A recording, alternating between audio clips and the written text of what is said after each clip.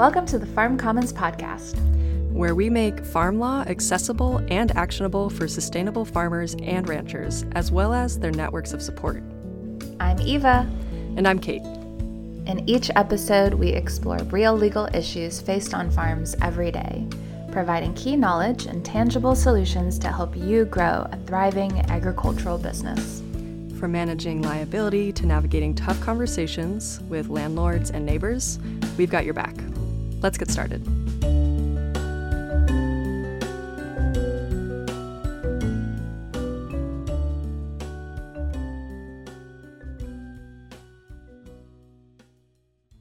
Hello and welcome, listeners.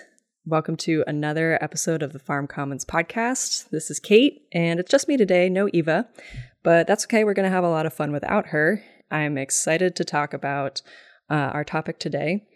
And just to dive in, let's acknowledge that it has been hard to find farm workers. That's been true for a number of years. Any farmer or rancher listening to this right now has probably struggled with labor shortages. And farmers and ranchers are looking for solutions. The H-2A visa program is one of those solutions. And today we're going to talk about what it is and how you can use it on your farm or ranch. And of course, we're going to have some expert advice helping us through this podcast. We've got Rachel, staff attorney and founder of Farm Commons, is going to talk to us about the H-2A program. Hi, Rachel. Hi, Kate, and welcome, listeners. This is a good topic, and I am really glad that we're having a chance to explore it. Farm Commons hasn't done a lot with the H-2A program. It's complicated, and we're going to talk through that today. Some of those complications, and it's not just legally complicated, it's morally and ethically complicated and, kind of a proverbial minefield. So we will point out a few of those along the way, and I'm looking forward to sharing more with folks about the issues. Awesome. So let's just get some grounding. Rachel, what is the H-2A program? Sure. So the H-2A visa program, well, its purpose is to allow U.S. employers, United States employers, to bring foreign nationals into the United States to fill temporary agricultural jobs for which the employer can't find sufficient willing and qualified U.S. workers to meet the needs. So, the H-2A is just the title of a certain kind of visa, and H-2A lines up with all of the other types of visas that the United States administers to allow foreign citizens to work in the United States. Even if you start going down that path, you find H-2B and, student visas. Well, those don't allow you to work, but, you get the idea. Visas. It allows foreign nationals to come to the United States under certain standards. So that's really what we are talking about in terms of bringing in workers. Great. Yeah, that's a very succinct summary. And I know that we're going to unpack that and that it's involves a lot more than just the visa. So can you give us a little bit of background on the program? How long has it been around and why does it exist? Absolutely. So the H-2A visa itself has been around since 1986. But the idea of bringing in foreign nationals to assist with agricultural labor needs, that has been around a lot longer. This is the latest iteration of what we have. Now, H-2A wasn't unpopular when it was created, but the important point I think right now is that it's exploding in popularity among U.S. farm businesses in the last several years. So, for example, between 2010 and 2019, use of the H-2A visa program increased more than 220%. Wow. Yeah, so there's a lot of expanding use, and then between 2021 and forecasts for 2022, looking at another 15 to 20% increase year over year. So we're sensing that there's a need here, and we're feeling it through H-2A. Wow, yeah, that is some huge expansion, and definitely aligns with what we've heard from farmers and ranchers, that it is just so hard to fully staff their farms and ranch businesses.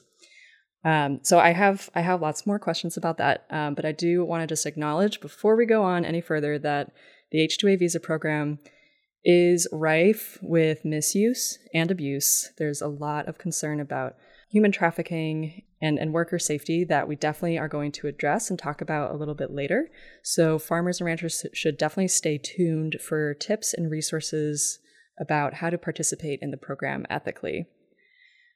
But for now, Rachel, can you tell us a little bit more about who is using the H-2A visa program? Sure. So the expanding usage is national in scope. Farmers and ranchers in all parts of the country are increasing their usage. But at the same time, the expansion here is most pronounced when we're talking about agricultural businesses that have a high labor requirement and that have seasonal employment. So, for example, the percentage of H-2A certifications, which is another word for the numbers of visas issued, the number going to vegetables and melons went from 20% in 2010 to 34% in 2019. So we're seeing, a lot of those folks that produce vegetables and melons, which can be hand labor intensive, turning to H-2A. There's been a similar increase for fruit and tree nuts, again, that have that hand labor requirement. Other areas of expansion are things like detasseling corn and tobacco production. So in terms of geography around the United States, the top states are those that produce these kinds of labor-intensive products. So states that are on that list are Florida, Georgia, Washington, California, and North Carolina. So not terribly surprising considering that emphasis on fruits, vegetables, and tobacco. Now, looking at this increase and knowing that the program is here to provide opportunities when businesses cannot find sufficient qualified and willing domestic workers, what this seems to say is that farm employers are having a hard and harder time finding that capable, willing workforce here in the United States. Probably not a surprise to our listeners, right? And if anyone is tuning into the podcast because we're talking about H-2A, well, that's probably why you're here. We also serve Farm Commons serves an audience that does have a lot of hand-intensive operations. We serve a lot of farmers that grow organically, and a lot of times the substitute for chemicals is hands. So that's a lot of what our audience is feeling. They're feeling those pain points of trying to figure out how to build a sustainable workforce strategy. Thank you for that background and context. And now that we have that, I'm feeling pretty primed to just dive in to the legal know-how of the program so that people listening can actually, learn a little bit about how this could actually benefit them.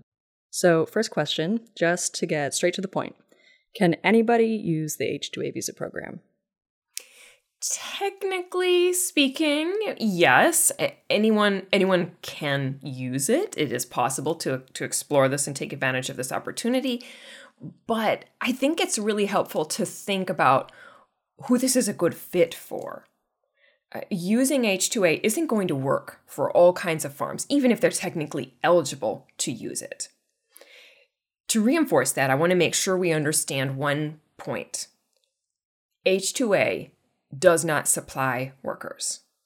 The H-2A program is the name of a visa and the process by which that visa is administered. It is not the name of a program that recruits or supplies workers to a farm operation. So separately, and at the same time as the business owner is working through the process of that visa, that piece of paper that allows someone to be in the United States and working, the farm operator needs a separate and additional strategy to find those individuals in that foreign country who are qualified, willing, and able to travel to the United States for work on their farm. I also want to point out right away that farms need to have financial and other resources to use the H-2A program successfully. H-2A does not lower labor costs. To the contrary, labor costs for a farm are higher under H-2A. And so this is, if a farm's central challenge is that they don't have the profitability or the cash flow to pay workers, this is not a solution. And it's not meant to be a solution for that. It is a solution for an insufficient supply. And the reason it costs more to work through this program is because there are additional regulatory obligations for using workers through H-2A, which include a higher minimum wage, paying for transportation to and from the worker's home country, providing housing. So, but at the same time, those higher labor costs, that's no problem for a lot of farms. They are happy to pay for labor. They just need to find it at all so that they can get crops out of the field and livestock to market. Yeah, those are some pretty huge things to flag. So participating in the program does not actually bring you workers, and it won't save farmers and ranchers money. So I definitely want to get into that first point about farmers and ranchers needing to recruit the workers. But first, let's help folks figure out if the program is even financially feasible for them. I like it. I think that's a great place to start. So let's talk about payroll and the payments side of things. So employers must provide the following things to their H-2A workers. They have to provide the cost of travel from their home country to the place of employment, so the farm, along with the cost of a return trip.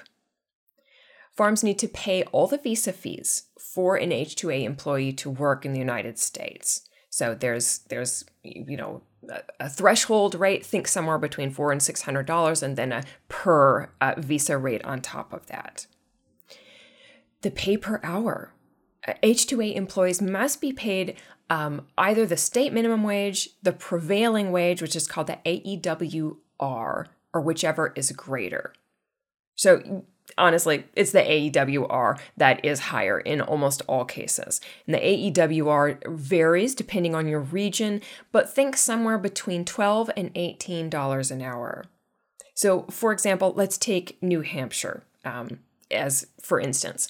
The AEWR is $15.66. So every H-2A worker in New Hampshire must be paid at least that amount. That's the minimum.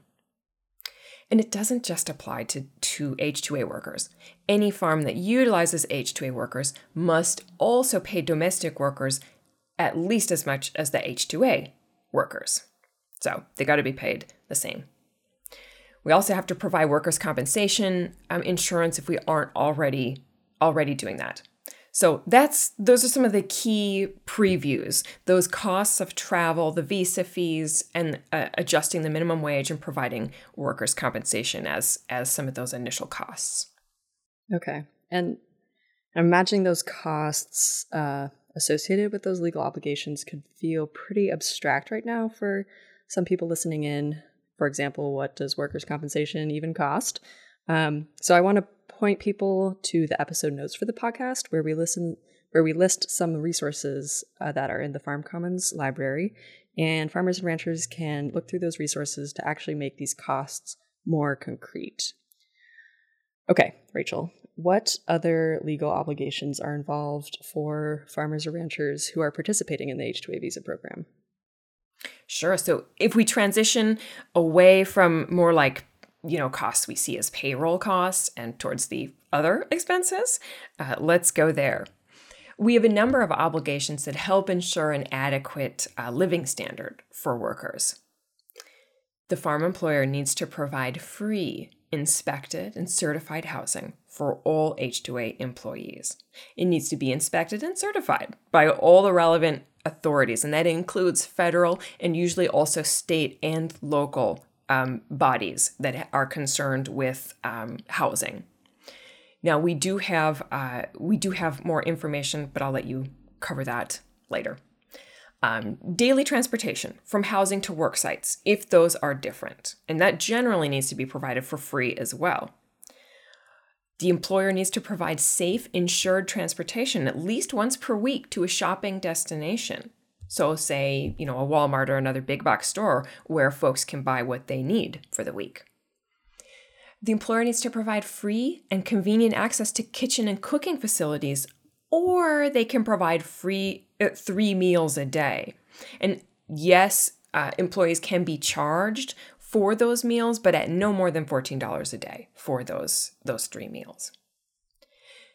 This can feel a little disrupting to expectations because these kinds of obligations, free housing, transportation, that's not traditionally part of farm worker wages or expectations when it comes to domestic workers.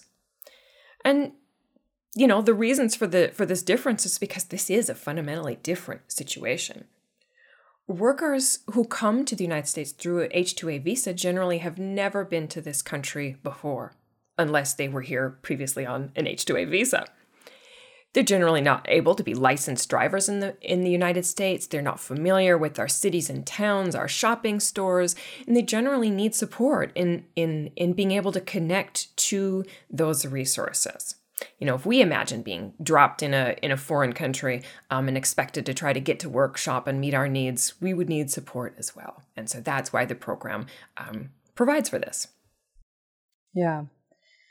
Yeah, this is feeling like a good place to pause and sort of do a check-in.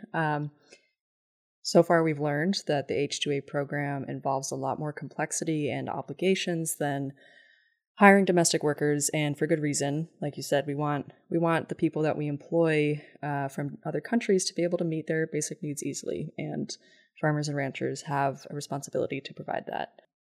But I want to offer listeners 2 questions right now that could be helpful to reflect on as you think about if this program is right for you. First question: are you experiencing difficulty securing domestic workers? And second question: can you provide each of the legal obligations we just outlined to any H-2A employees that you find? So if you answered no to either of those questions, then H-2A might not be the program for you. And if you answered yes or you're not sure, then you should stick with us and finish out this podcast. I want to turn to how farmers and ranchers can actually find workers through H-2A, since we already covered that the program itself does not provide support for that. So, Rachel, you said that employers need a strategy for finding workers, recruiting workers from other countries who are qualified, willing, and able to travel to the United States for work on farms and ranches. So how can farmers and ranchers find those people? Great question. Exactly as you say. Folks need to recruit, evaluate, and find the candidates that they want to hire. The visa is just what makes it legal for them to be hired. So, over the years, farmers have traditionally turned to industry associations, such as associations of tree fruit growers and the like, for assistance in recruiting. In order to serve their members, these associations have developed the networks to be able to connect their members to resources that assist them with H-2A programs. So they may have recruiters in the target countries where folks come from to do this. There are other opportunities, but I would say industry associations are probably the top source for recruitment. Folks are also able to turn to what are called H-2ALC, or labor contractors, or farm labor contractors, or FLCs. Please forgive all of the acronyms. Just think labor contractor, or FLC. Farm labor contractors are small business owners themselves who provide, for a fee, recruitment services. Many of these FLCs will also provide assistance with paperwork or help understanding regulatory obligations and communications with these candidates who, as a general rule, do not speak English and also may not even speak Spanish or other commonly known languages in the United States. Yeah, and I think I could hear a little bit of the hesitation in your voice when you introduced the FLC option. And I think this is where it's a good moment for us to talk about the abuse and worker mistreatment that I mentioned at the beginning of this podcast. So FLCs, since they are communicating with workers and providing services like assisting with paperwork and regulatory obligations, they often end up controlling a lot of the workers' experience, such that even a well-intentioned farmer, such as somebody listening to this podcast, may not even realize that their workers are being coerced or experiencing wage theft or being trafficked against their will. Exactly. Folks listening to this podcast may say, oh, I've never seen that happen. I know farmers who use H-2A, and I don't think anyone's being trafficked or experiencing thievery. Well, it does, and we don't often see it. Let me outline this for you a little bit.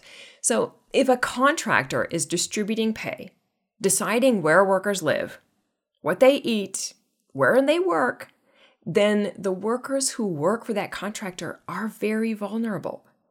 The recruiters have significant influence over workers because without the recruiter, they don't have a job.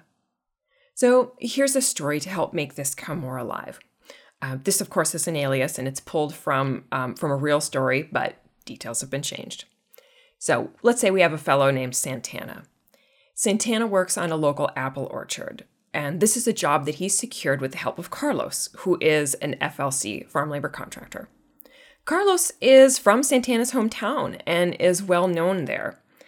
Everything was going fine for Santana in his job at the orchard until one day, Carlos came and demanded a cut of Santana's wages. Or else, Carlos would refuse to connect Santana to future work. He would go home and be out of a job.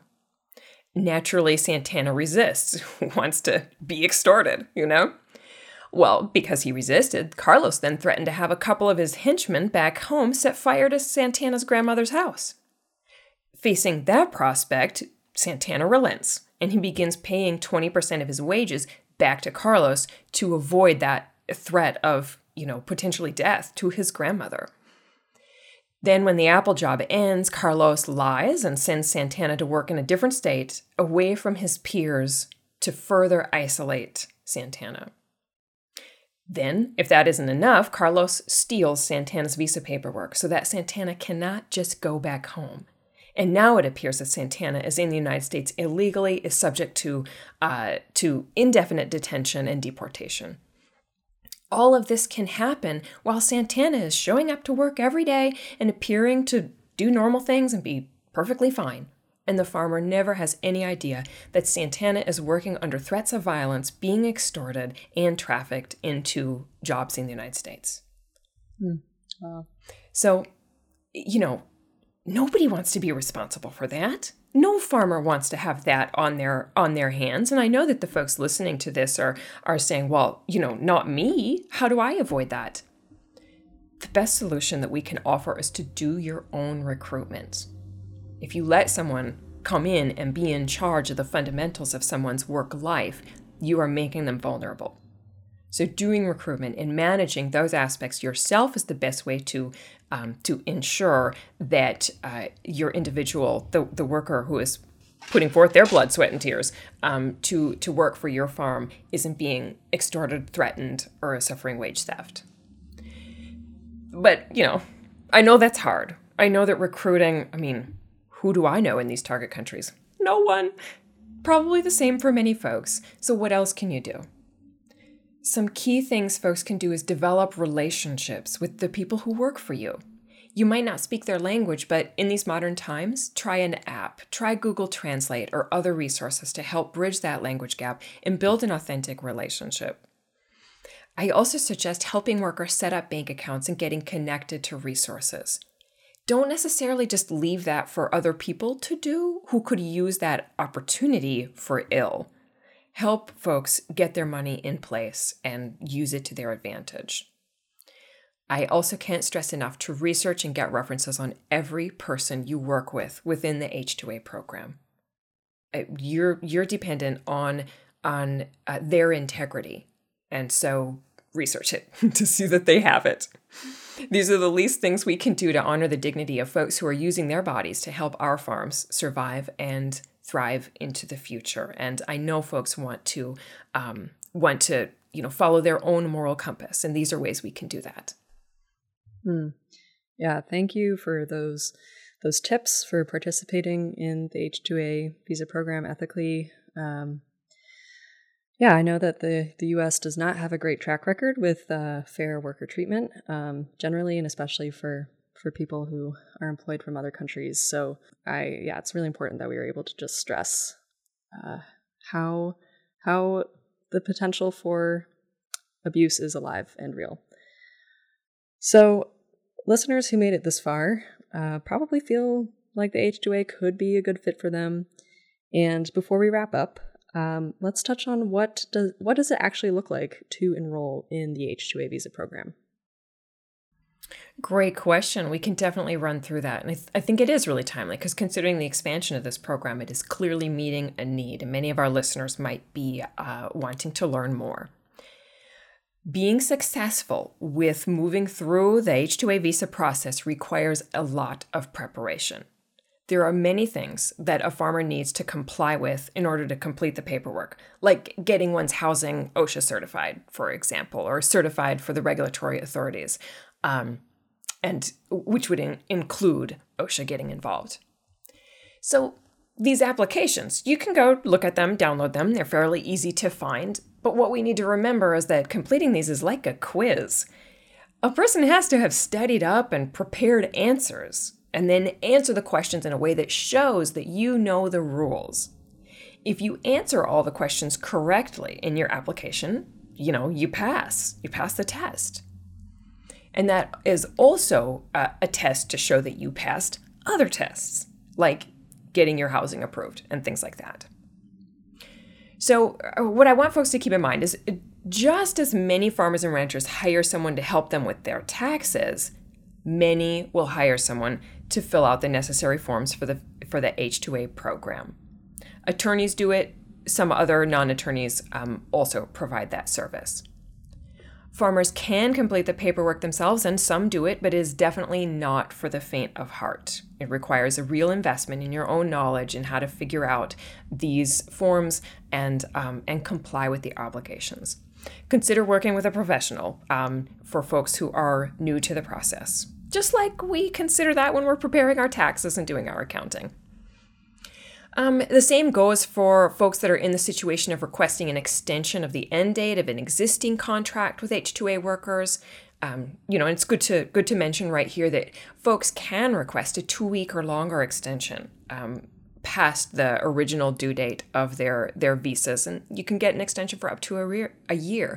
But it helps to have a professional make sure that that request is going to be approved. So I know that is not the steps 1, 2, 3 process and naming forms that people might want, but I want to be really realistic about what it takes to move through the H-2A program and how to be successful. So I strongly recommend reaching out to those professionals that assist in this area. Great. Thank you so much, Rachel, for that background information and key insights into how to apply to the program and actually utilize it. So folks who have listened so far, we're going to wrap up now.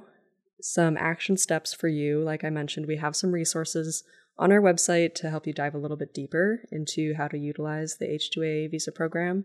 So there is actually a full webinar recording that dives into more of the legal obligations and the nitty-gritty of making this work for your farm. So you can find that in our library. There's a link to that in the show notes. We also have a resource called The Guide to Hiring Obligations and In-Kind and the Farmer's Guide to In-Kind Wages, which are both applicable to the H-2A visa program. So check those out in the show notes. And Rachel, I just wanted to thank you for your time, as always, and sending my best wishes to our farmer and rancher listeners. Absolutely. And thanks for listening, folks. And I do think that those resources are a wonderful next place to go. You might not be ready to talk with that professional yet. Go watch the full webinar recording for more details. And definitely the Guide to Hiring Obligations and our Farmer's Guide to In-Kind Wages will really help folks understand, okay, what am I looking at here in terms of what it takes to provide for a legally resilient workforce program. Awesome. Thank you all. Bye. Bye.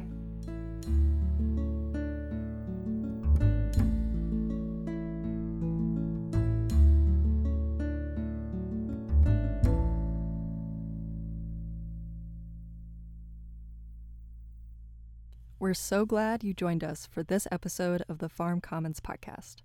If you are looking for more resources on your burning farm law questions, visit our website at farmcommons.org for a variety of workshops, guides, checklists, tutorials, and more. You can also email your questions and comments to info@farmcommons.org. Stay tuned for our next episode, and until then, keep growing.